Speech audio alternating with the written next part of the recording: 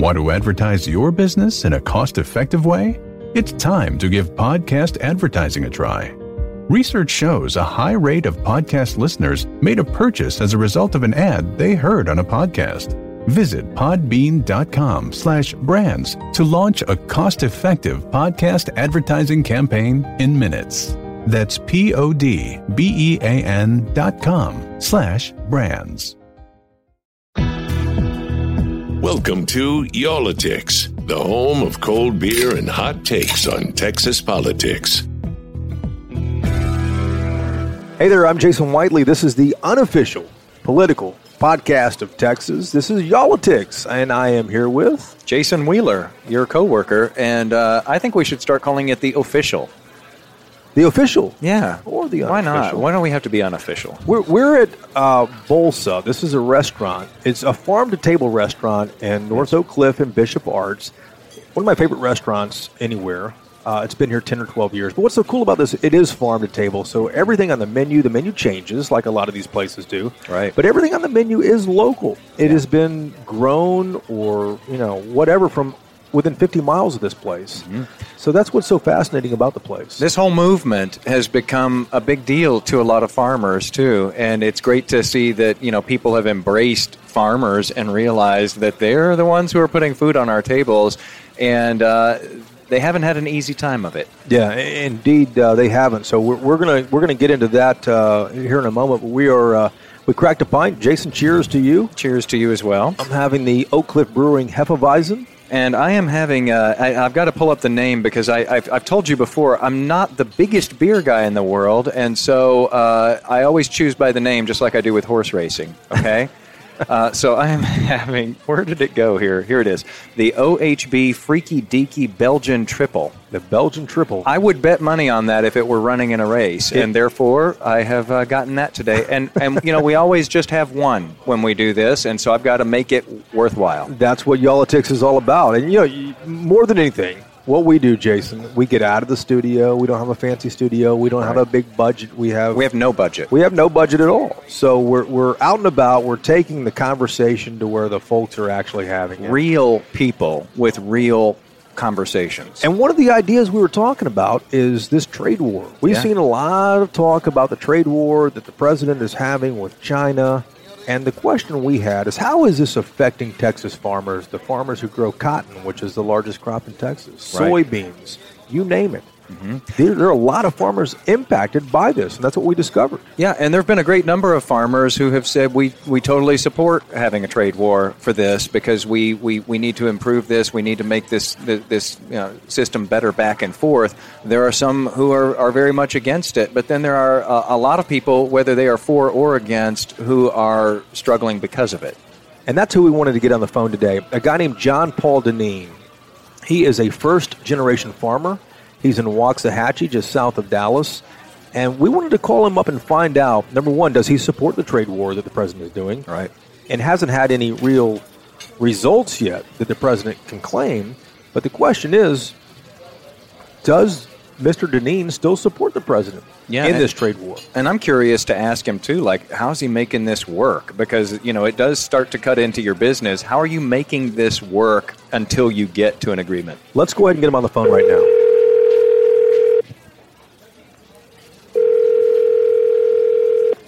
Hello.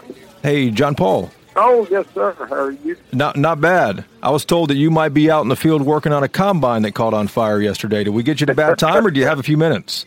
No, I'm actually waiting for John Deere to call me. I got you. Well, my name's Jason Whiteley, and I have my colleague Jason Wheeler here as well, too.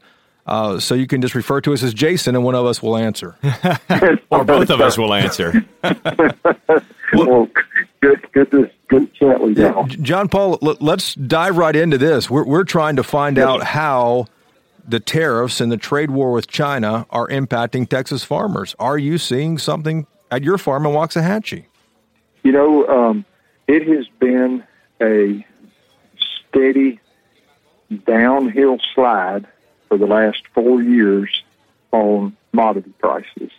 Our income, meaning myself or anybody in general, is 50% less than it was 4 years ago. What does that mean? Are you buying less, fewer TVs, fewer farm equipment? I mean, going out to eat less? What's going on? TVs are out of the question. I mean, there is no. What that means is you're in a make-do mindset, meaning you are trying to fix what you can to get by. You're in a holding pattern, you might say, and you can mean that to anything. I mean, as far as the tractors, we're running tires that are wore out longer. I mean, than we have. I've got one on the back of my tractor now that has thread showing. That I've run it that far because I'm trying to put off the purchase of a new one because that money's really not there.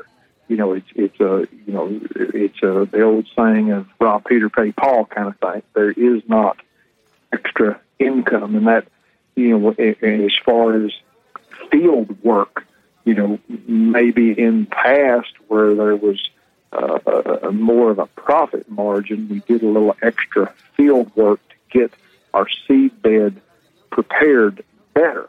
Well, so now we're in the mindset of, you know, we really can't afford that extra pass across the field, so we're going to have to, you know, call this good and make this do, because we are tightening our belts, and we have been for the last couple of years, you know, so much, hoping and looking forward to things getting a little better and prices getting a little better. John Paul, tell us what all you farm and how long you have been farming in Waxahachie, which is in Ellis County just south of Dallas. Yes. So we farm corn, wheat, milo, hay, have, you know, a few calf operation, that kind of deal.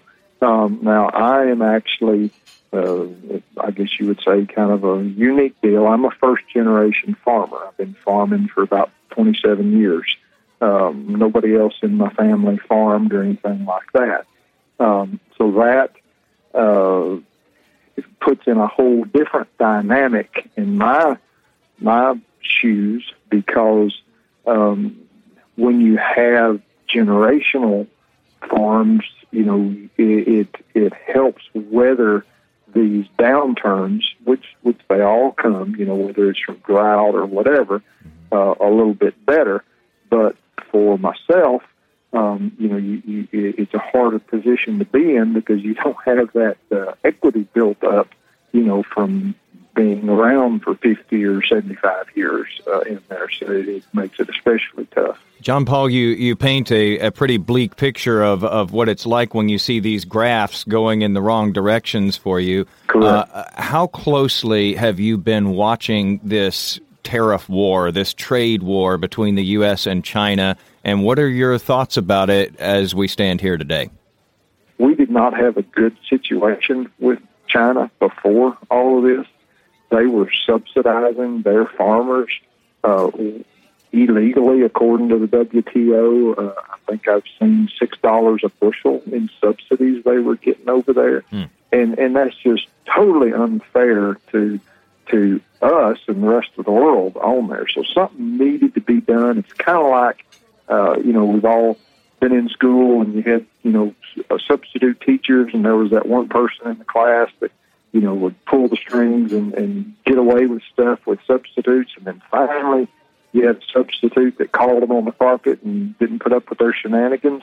I think that's kind of where we're at, is somebody finally, you know, called China to the carpet, and he's like, look, y'all just can't do what you want to do. Even the WTO has tried to fine China for their subsidies and stuff, and they just come do whatever they want to do. So that substitute teacher who's been reining them in here, we would presume is President Trump, and the latest numbers as far as polling goes shows that the vast majority of farmers still support him, even though they're feeling a lot of pain. But that support has eroded in the last month or so. What are you seeing on the ground as far as your friends and your neighbors, your colleagues go? What are they saying right now? You know, we're all in that boat that we are hurting and we are trying to hang on. We want to have a better price where we can earn a living and go on down the road. We don't want a check in the mailbox. We appreciate. You mean like aid to help offset the losses? Correct. President put out and the name escapes me, but there is an aid based the market assistance program, tariffs. Subsidies. Yes, market assistance facilitation program, right, is what they call it. We appreciate that, but we would rather have a good price and make a living and kind of do our own thing, on there. It's getting stressful in the country. We're trying to hang on to the administration, to the president, and what they're trying to do. But it's kind of one of those deals where we hope that's coming soon. John Paul, I have no pull to do such a thing, but what if I could get you 10 minutes alone in the Oval Office with President Trump, nobody but the two of you, and he's ready to hear your advice as a guy on the ground doing this? What do you say to him? I would probably honestly say, we've gone this far. Let's stick to our guns and finally, get something that's right. It's going to be good for the long term, because I think this is one of those deals. It's only going to come up ever so often. Nobody's going to, touch it. So we've dove into it this far. Let's go for broke and make it a good deal where we're proud we went through this. You sound frustrated, John Paul. I can tell in your answers. Well, I'm in the middle of harvest. I've had a fire on the combine. Like I say, we're at $3.50 at $4 corn. I'm probably a little more optimistic of being able to pay back and have a little, to go forward. At $3.50, $3.60 corn, that's up in the air, because depending on what the yield is, it's going to be tight. It's going to be another tight season. Well, John Paul, here's the last question we have for you. Yes, sir. The national numbers with the trade with China are pretty astounding. In 2017, China was buying almost $20 billion of American agricultural products. Mm-hmm. Last year, the number was less than half that, $9 billion. This year, it's going to be half of that, $4.5 billion maybe. The last question is, how much longer can you hang on there in Ellis County? That is a good question. That is a hard question, because nobody has that crystal ball to look into. I probably won't know that until I finished harvest and see, did I pay back? Because we were short. We had a shortfall last year, so I had carryover losses coming into this year, and the seed company and those that are the fertilizer company, those kind of things, they didn't come out and say it, but the insinuation was that if we have losses going forward this year, there is no going forward. We've got to get back to zero to be able to go forward. They've already carried those losses forward a year. So it's a delicate time. It's a stressful time, and truthfully won't be able to answer that until it's all in the truck, in the bin, as they say. Well, I know you have harvest there, and you got to deal with that combine out in the field too. So, John Paul, I appreciate you taking some time for you, and we'll be thinking about you. You're very welcome. I appreciate it, and I appreciate y'all, reaching out to us producers to hear directly from us, how it affects us. Well, good luck to you, sir. Thank you very much.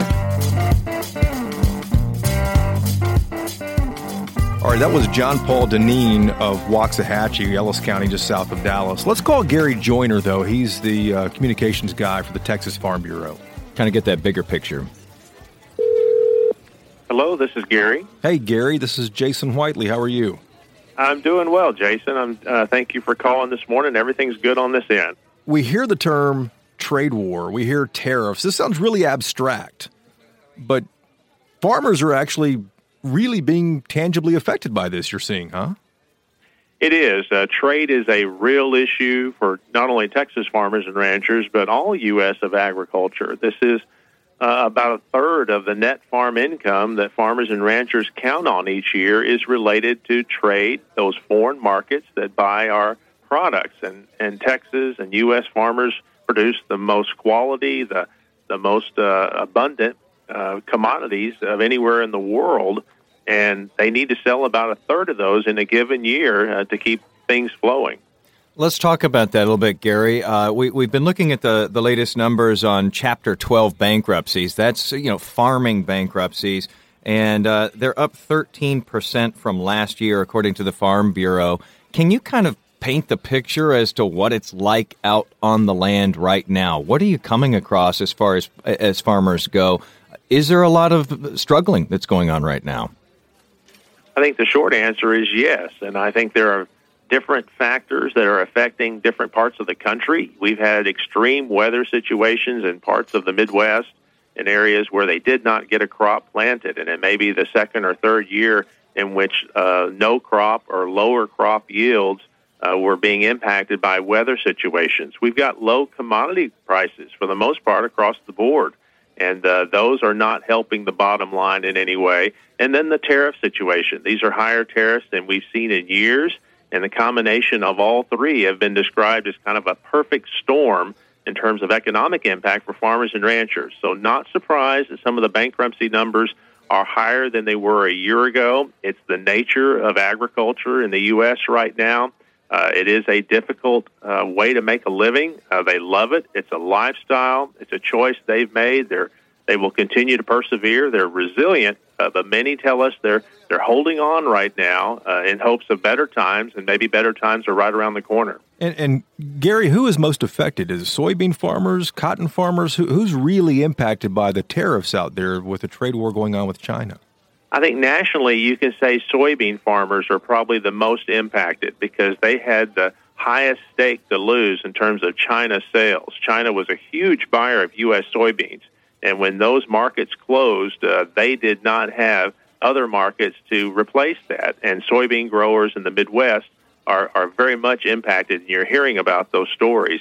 Here in Texas, I think I would point to cotton. Cotton is our most valuable commodity that we grow in Texas in terms of economic impact, total cash value. They were cotton farmers were heavily dependent on exports, have been for a good number of years because we do not have the textile manufacturing in the U.S. to process our own cotton. So as much as 95% of the cotton grown in the U.S. is sold elsewhere. China was a big buyer. China likes Texas cotton, likes U.S. cotton, and that market, if it's not available, really takes some of the economic punch out of cotton because they need that for economic purposes. Gary, let's kind of put this in perspective then. So to recap what you just said, cotton is the cash crop here in Texas. The vast, vast majority of it is sold overseas. China is a huge consumer of it. If it's not selling in China, there's a lot of pain for the cotton farmer. And have we seen the extent of that pain yet, if in fact the harvest is this fall? If this doesn't get worked out over the next 4, 5, 6 months, does the pain increase exponentially here in Texas? I think you'll see it in the price that the cotton farmers will receive for their product. It will be less per pound than normally they would receive if China was in the marketplace as a buyer. So it's a reduced value. There will be uses for that cotton, but it'll be at a reduced rate. Farmers and ranchers plan 1 or 2 years ahead from a financial standpoint when they look at their balance sheet, when they look at their financing and what they need in a given year to make all that work. They count on a certain price projection helping them do that. So when this all came to be and China removed itself from buying any additional U.S. agricultural products, that price took a hit. So farmers and ranchers, particularly cotton farmers, are looking at where they can make up some of that lost ground. That Chinese market took years to develop, and it was important. It was critical. But time will tell how quickly we can get back in it. What are you seeing as far as the politics of this goes? Do people mention the president? Are they talking about the tariff plan and where this is headed? What are they saying? I think what I'm hearing is that there is still support for the president in rural areas of Texas and across the country. If you look at the most recent presidential election, as much as 60% support was in those rural areas, and I think it's still there. The word we're hearing from farmers and ranchers that we represent, that are members of the Texas Farm Bureau, is they are patient, they are hopeful, but they are beginning to be concerned. They're nervous. They're looking at some of the financial impacts that are happening, and they're hoping and they're encouraging the president and his administration to get a deal done as quickly as possible. In a trade war, there are mostly losers. There are few winners. And right now, agriculture in Texas and across the country is one of those that are feeling the impacts. But politically, it does not surprise me that that figure is 70% plus. I think they understand the goal of the president. They understand the need to address China. It has not been a good actor in the international trade community for decades, and they understood that something had to be done. So they're hanging on for the short term and hoping for a better long-term arrangement. You mentioned that farm income for the last 6 years has been going down, and salaries are about half today what they were 6 years ago. I'm curious, how much longer can farmers hold out for this trade war? Yeah, what that number relates to, there's a statistic that a lot in agriculture look at because it's farm net income. It is the true margin, the true profit that's being generated on farms and ranches across this country. And that figure has been declining over the past 6 years to a point where that farm net income average now is about half what it was 6 years ago. I mean, that is difficult to sustain. You can't sustain that. So what do? I think you look for efficiencies. You look for ways of making best with what you have. You're not purchasing new equipment. You're not perhaps expanding your operation if financially it does not pencil out. How do you make this matter to the greater public? I mean, I think most of us are going about our lives and worried about our own bills. We're not necessarily thinking about what's going on in the breadbasket. Great question and great observation. The numbers reflect that most Americans are 2 to 3 generations removed from the farm.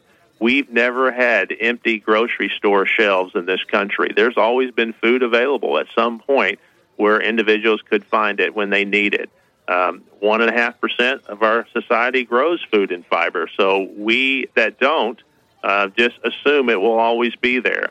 But one farmer right now in the U.S. feeds 165 people on average, and a good third of that is outside of the U.S. So we are dependent on a very small segment of our society to keep us going and to provide the food, the fuel, and the fiber that we need to sustain.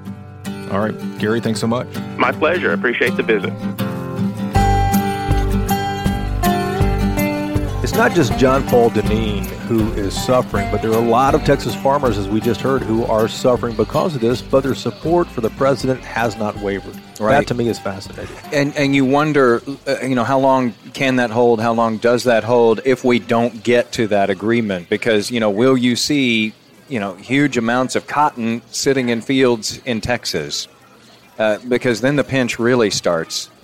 And, we've heard so much about aid being given to these farmers, but a lot of them say we don't want that. You heard him say it himself. He doesn't want that check in the mailbox every week or every other week. He wants to earn his living the way he has set out to do with his passion. He wants to do it like all Texans do indeed. So this is going to continue to play out until the president is successful in getting a trade deal, if he is successful in getting a trade deal. So that's this episode here. Thanks for listening to Y'all-itics. We'd really appreciate it if you leave us a review on wherever you get your podcast from. And, in the review, tell us if there's a topic you think we should really be covering. Yeah, or if you think that there is a beer that we should try. I'm going to try Freaky Deaky next time. It's got to have a good name for me to pick it. We'll see you next week.